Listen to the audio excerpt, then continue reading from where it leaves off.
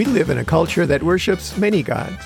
How do we proclaim the good news of new life in the one true God to a culture that values tolerance above all else? Today, we're going to find out. My name is Pastor David Berkedal.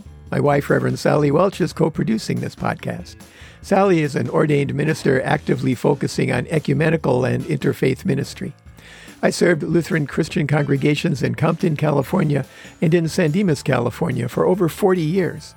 Today, I'm filling in temporarily for pastors in the Los Angeles area, maintaining our yard as my gym, and I'm attempting to learn Mandarin Chinese.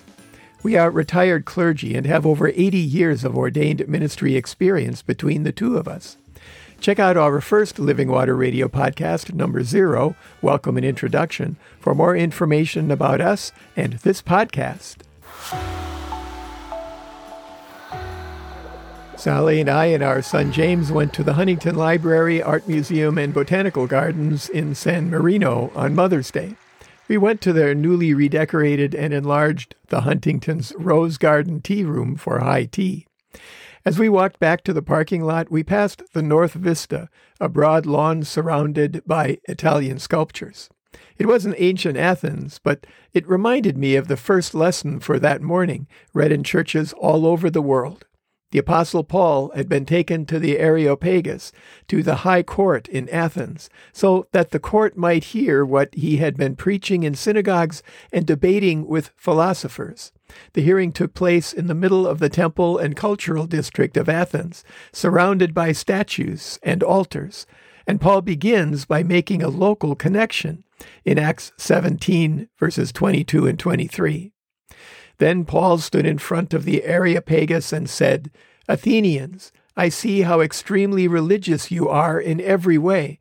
For as I went through the city and looked carefully at the objects of your worship, I found among them an altar with the inscription, 'To an unknown God.' What therefore you worship as unknown, this I proclaim to you." How do we connect with non-Christian people in our day? Paul had seen temples to many gods. He had seen an altar dedicated to an unknown God, in case, they had missed somebody. Athens was a city in the country of Greece. It still is, but back then, Greece was part of the Roman Empire. The Romans also had many gods, and many of them had been based on the Greek gods. The Roman Empire couldn't care less what god or gods their subjected peoples believed in, as long as they believed that all other people's beliefs were just as true as their own, not unlike expectations in our own culture today. The Romans needed peace within their empire. Jews and the new Christian movement believed that there was only one God, and that made them a threat. Therefore, Paul's words were being listened to very carefully. And he begins very carefully. He starts by describing Jesus as the God they didn't know, but very quickly moves on to the proclamation of creation by the one true God, the God who created the world and everything in it. He contrasts the one God with their many gods in verses 24 and 25.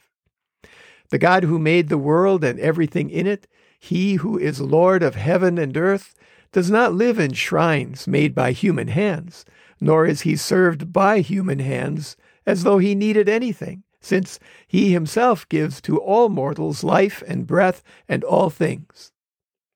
Paul speaks directly, saying that the gods are created by human beings. God is the creator of all things.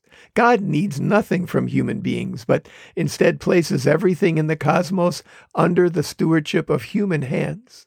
Paul carries the distinction even further by stating the meaning of God's creation with another local connection in verses 26 through 28.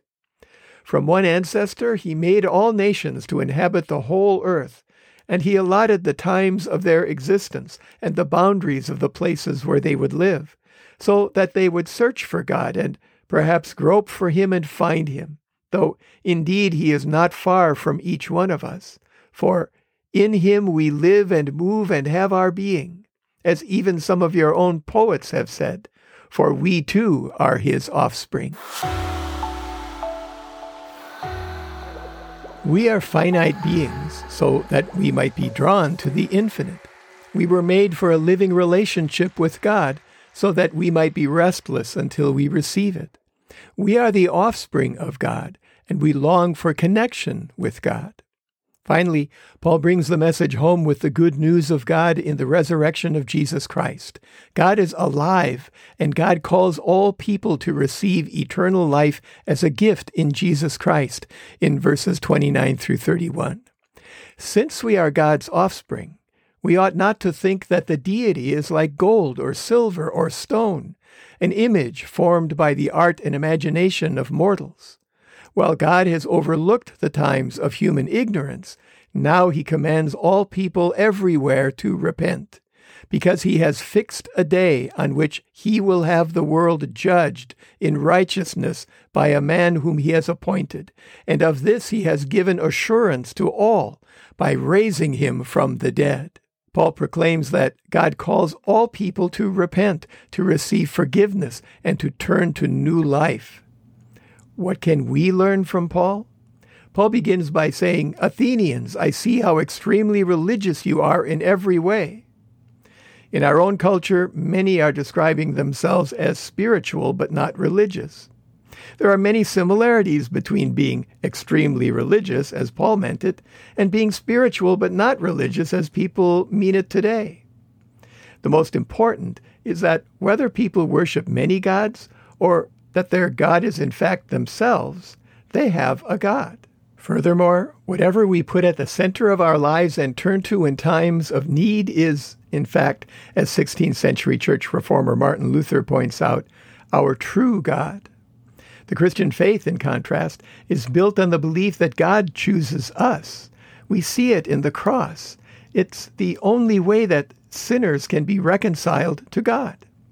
Paul finds familiar elements in Greek culture and religion and reforms them into bridges of meaning from the Christian faith.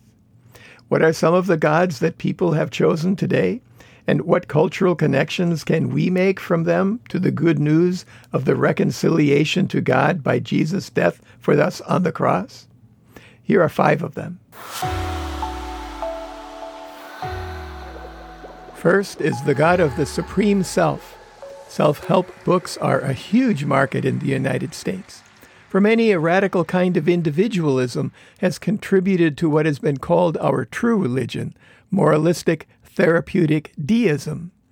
That is, moralistic because the emphasis is on being a good person who goes to heaven because they are a good enough person. Therapeutic because it emphasizes experiences, particularly feelings, that help me be me. And deism because it embodies the belief that God exists, but is not particularly involved in our lives, especially when we don't want God to be involved. How do we build a bridge made of common values? By naming it for what it is and reaching people with the gospel at a point of their felt need. By forming worship services that allow for the transcendent, and by inviting people to empty themselves and open themselves to God. Second is the God of professional sports. Cultures once were known by their churches and temples of worship, then by their great universities, then by their centers for the arts, then by their large commercial centers, then by their entertainment venues. Now, a city is known for their sports complexes. Professional teams are valued in the billions of dollars. Young people dream the dream of living in that light. Youth sports have been pulling young families from churches for decades. How do we build a bridge made of common values? Through the Christian witness of professional athletes, by offering the Christian life of love for one another and service toward others in response to the love of God as a superior alternative for defining what life is all about. Third is the God of my political party. The elevation of my political views into something where any disagreement with them is evil and any dissent from them is a form of heresy. Social media has greatly contributed to siloed lives. Many worship the symbols of their nation. They describe their country's institutions as sacred and all their party's leaders and history as being very good. How do we build a bridge made of common values? Paul was a Roman citizen and was proud of it. He called for support of the just actions of the empire and for the good that it did. Martin Luther wrote of his two-kingdom theology that God rules through the church and through governments of this world. He pointed out that both should be held accountable for doing God's will to promote the good of all people. The blending of church and state into a civil religion, that's neither.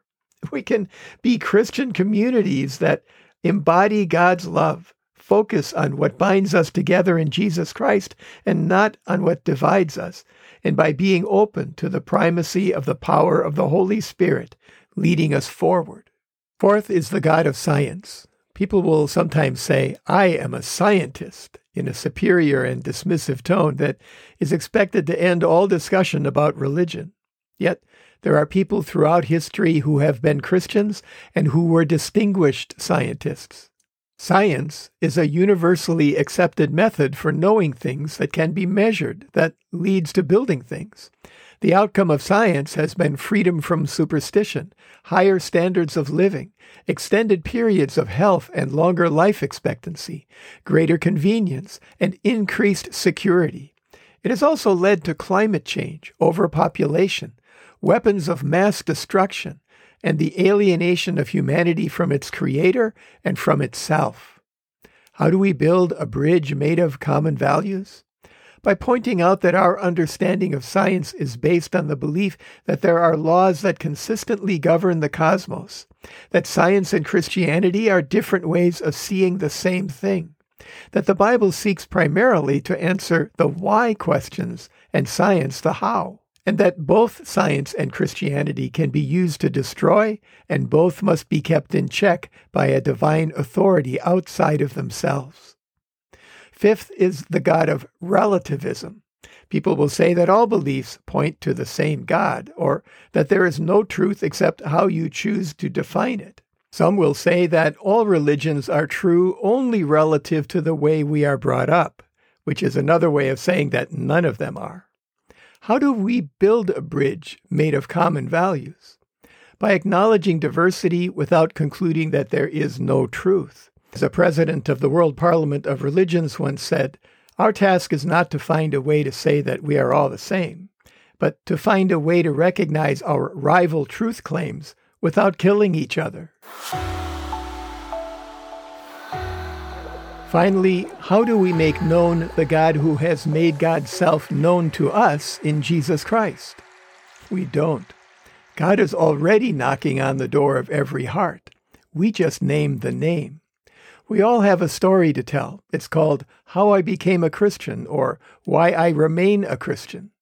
We all have a question to ask. It's, have you heard about Jesus? We build paths to discipleship in our churches that are made to bring people from zero to faith. They are paths that are already present in Jesus, who is the way. We find cultural bridges to people without compromising any of the truth we have in Jesus, who is the truth. We pray about it and ask God how he has called, equipped, and sent us to be his ambassadors to the world, to proclaim the new life in Jesus, who is the life. The Christian communities that are built are not built on our own efforts or strength, but on the work of the Holy Spirit already out there. We just point to that which people already know at some level is within them and announce the good news that is Jesus. There is no other. There are many people outside the Christian faith, but no one exists outside of the love of God. How do we build bridges to them? How do we proclaim the singular unknown God who has been made known in Jesus Christ? Paul shows the way by showing us how God works through him in 1 Corinthians 9, verse 22b. I have become all things to all people, that I might by all means save some. Today, let's remember to pray the Lord's Prayer, the one that Jesus taught us. If you don't know what that is, contact us at therevsdavidandsally@gmail.com or send us a tweet to @DavidBurkadal and we'll send it to you. Send your prayer requests to either of the same addresses and we'll include them next time. Send your comments, questions, and concerns there as well, and we'll respond to every one. As always, we encourage you to stay hydrated, to open your heart to receive the living water from the source, God's self, the living presence of the one true living God, the God who gave himself on the cross so that all who believe and are baptized might be restored to the living relationship with God for which we were created. Remember your church. Identify one if you don't already have one. Pray about it and ask the Holy Spirit to guide you. Ask a friend about it or a family member. Google it. Contact the pastor. When you have a church, go to or tune into the worship services they have available and support your church with your time, your treasure, and your talent. Pray for and support your pastor and church leaders as they seek to do God's will for your congregation. If you are having thoughts of suicide or are struggling with mental health issues, call somebody. Contact a friend or a relative. Google a local or national hotline. Reach out. There are people around you who will walk with you through this dark time into the light. You are not alone. Wear a mask when you're outside your home. Practice social distancing. Wash or sanitize your hands regularly. Avoid crowds if you can, and be outside if you have to be in a crowd. But most importantly, get your vaccines and boosters. It's the one thing you can do to literally save lives and get us back on track. Be kind to everyone you come into contact with. Everyone you meet today struggles in some way. Be a helper and encourager. Thank you for listening to Living Water Radio. We are here for Christians and for the people of the Los Angeles metropolitan area who are looking for a sense of Christian community, a source of hope, and a way to thrive together as we move into the new normal.